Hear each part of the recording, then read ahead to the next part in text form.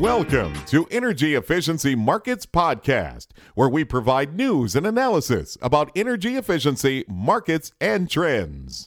This is Lisa Cohn. Energy harvesting technologies are the subject of our podcast today, and joining us is Terry Pennisi, CEO and founder of Jennova. Be sure to pick up our free newsletter at energyefficiencymarkets.com to get an early jump in prospects and trends from some of the most experienced reporters in the business. That's energyefficiencymarkets.com.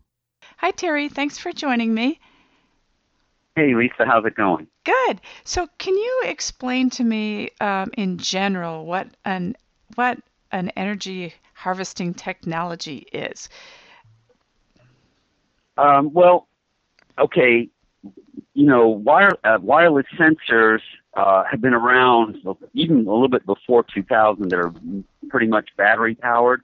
And while the batteries work for a certain amount of time, there's been a very large interest in technologies called energy harvesting. Mm-hmm. It's a real solution, but it's only been around maybe 6 to 8 years, and it's broken up into several categories. Mm-hmm. One is photovoltaic, which is you use light. It could be solar, but in factories and buildings, there's artificial light, and you can get some power from that.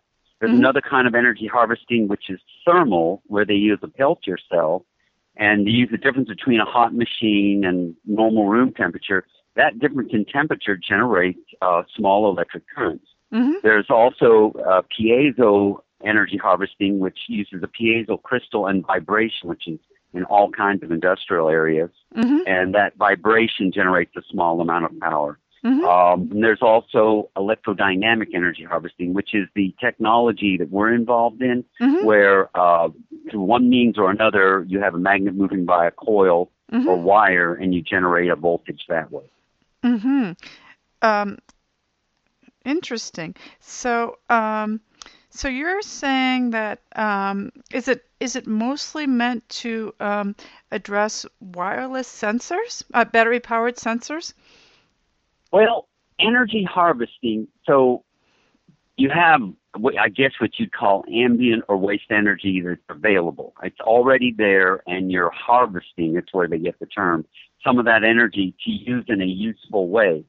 Now, right now, a very big thing, the Internet of Things, you've probably heard of this term.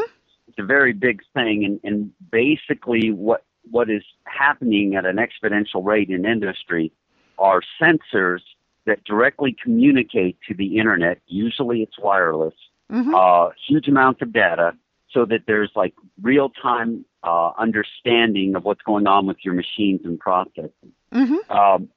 Energy harvesting is a means of gathering power to power these various sensors. Now, you brought up a very good point. We were just at a show in Santa Clara, California, and we had our booth demonstrating our energy harvesting. And there were two different customers.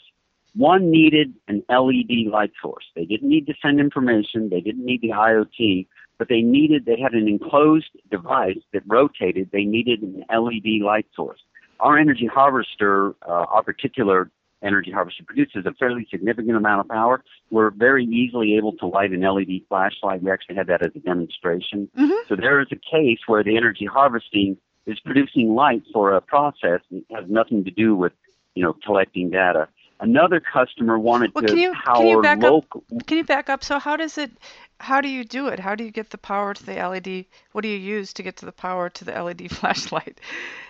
Oh, you're talking in Jennova, the particular technology that Jennova has.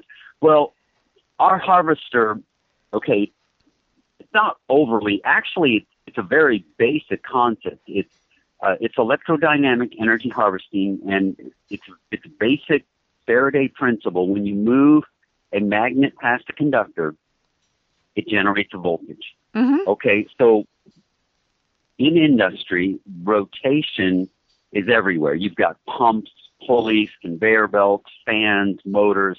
You've got a lot of spin going on. It's just going on. And what we do is attach 2, 4, 6 magnets onto a shaft, a pulley, a fan, faceplate. And as these magnets rotate, we have ferrite transducers. So the magnets go by the ferrite transducers, generates a sharp, ringing pulse. Our patented energy harvesting circuit amplifies the pulses, collects and stores the energy, and regulates it. So you have a nice 3.3 volt DC coming out that has 3 to 4 milliamp current. Okay, and that's able to power many different devices. And we usually have, it depends on the customer's needs, we have with or without supercapacitors. The supercapacitors allow for transmitters to have large pulse currents, because a lot of the Bluetooth and wireless transmitters use like 35 milliamps during their transmission cycle, so you need a little extra storage. And so our technology, we hook it up to something rotating, it makes power, and away you go.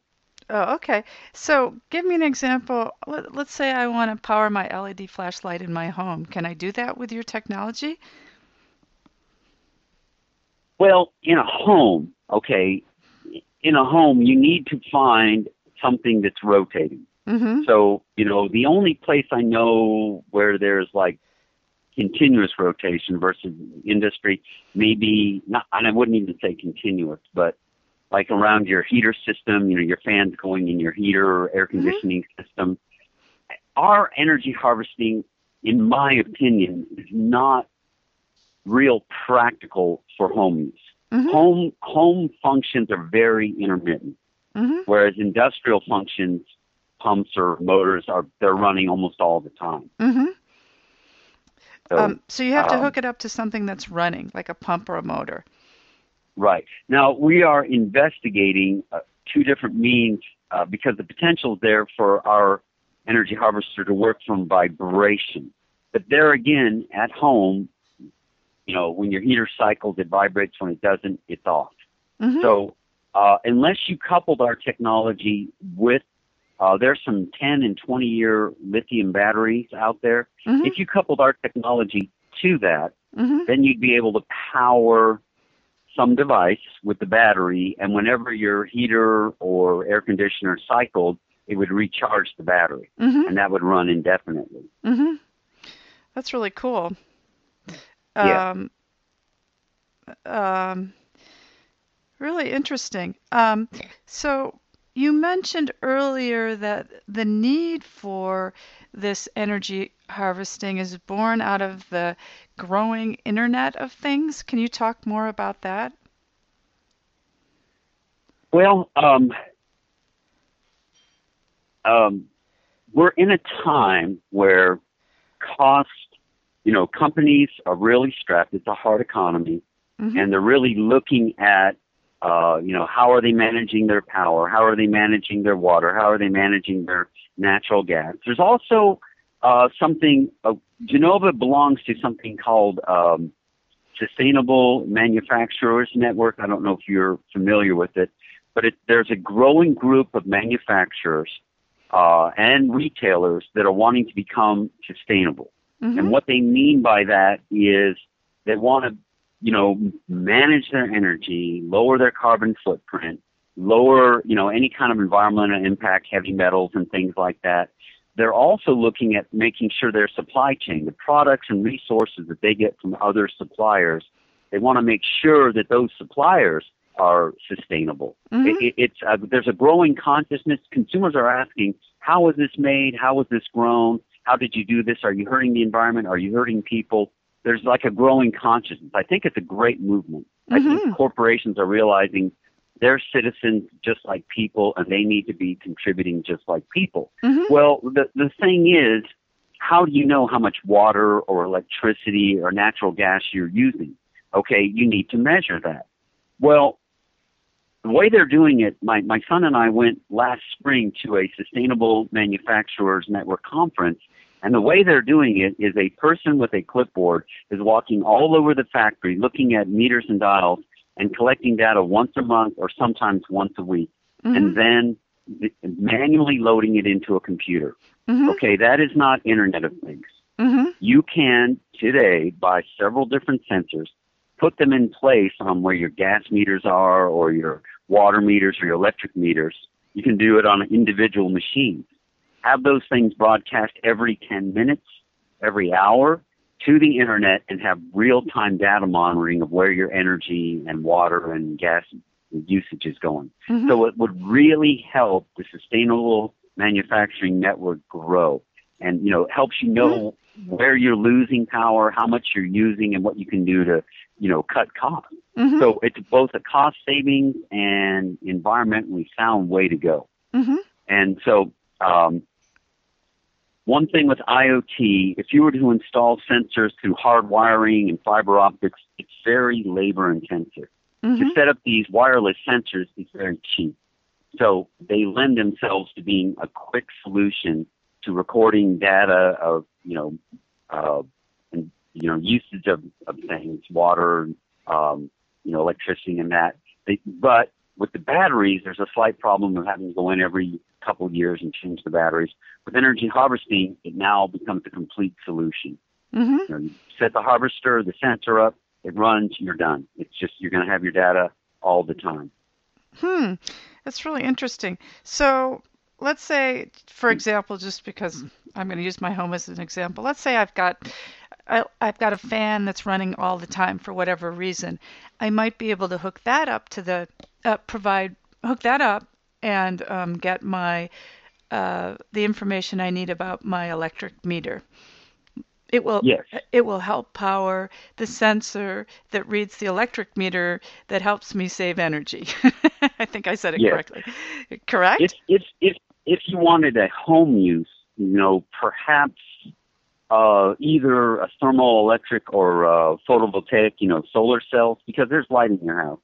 Mm-hmm. If you had that hooked up to sensors that were monitoring power usage, water usage, you could have that going to a little utility on your computer and probably your smartphone. You'd be able to look at that. I can give you an example. There's a company called Monet. They make these battery-powered sensors.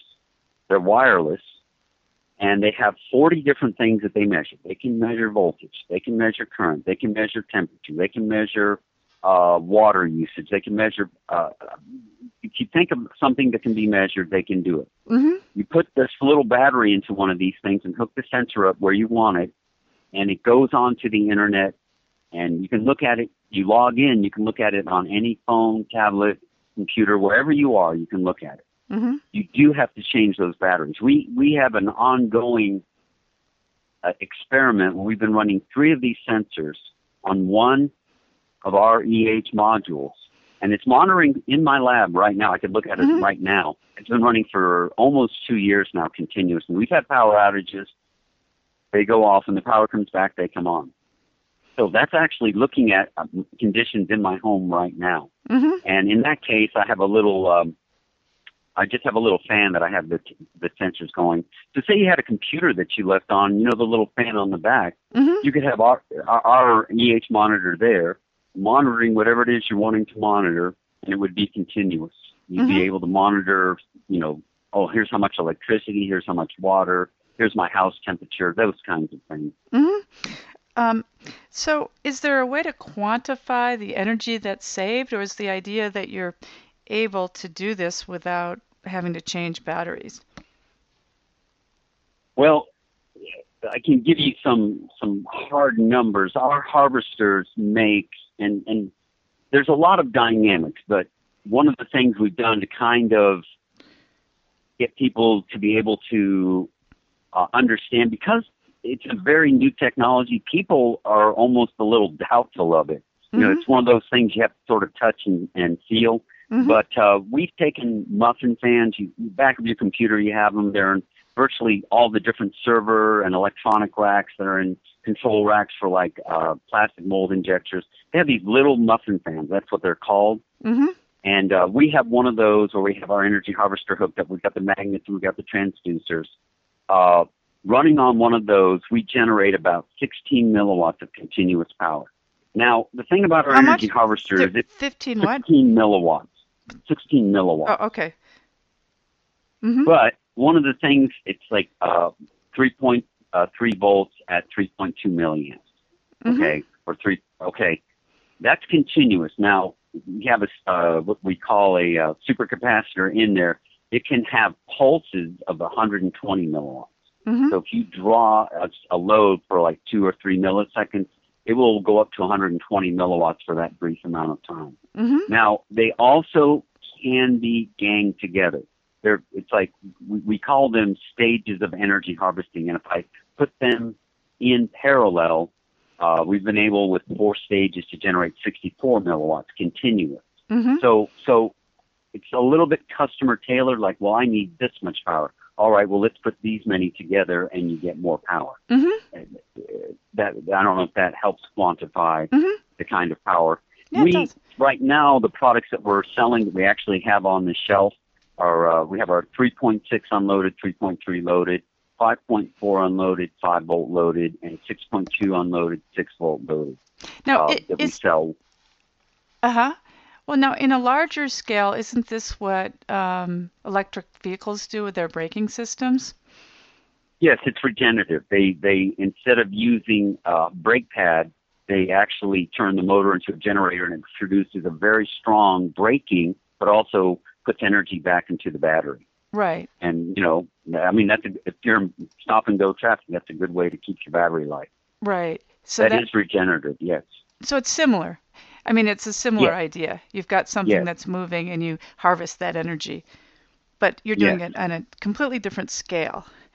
Yes. Well, very, very interesting. Thank you for joining me and telling me your story. Okay, well, thank you for having us. All right, thanks. Be sure to pick up our free newsletter at energyefficiencymarkets.com to get an early jump in prospects and trends from some of the most experienced reporters in the business. That's energyefficiencymarkets.com.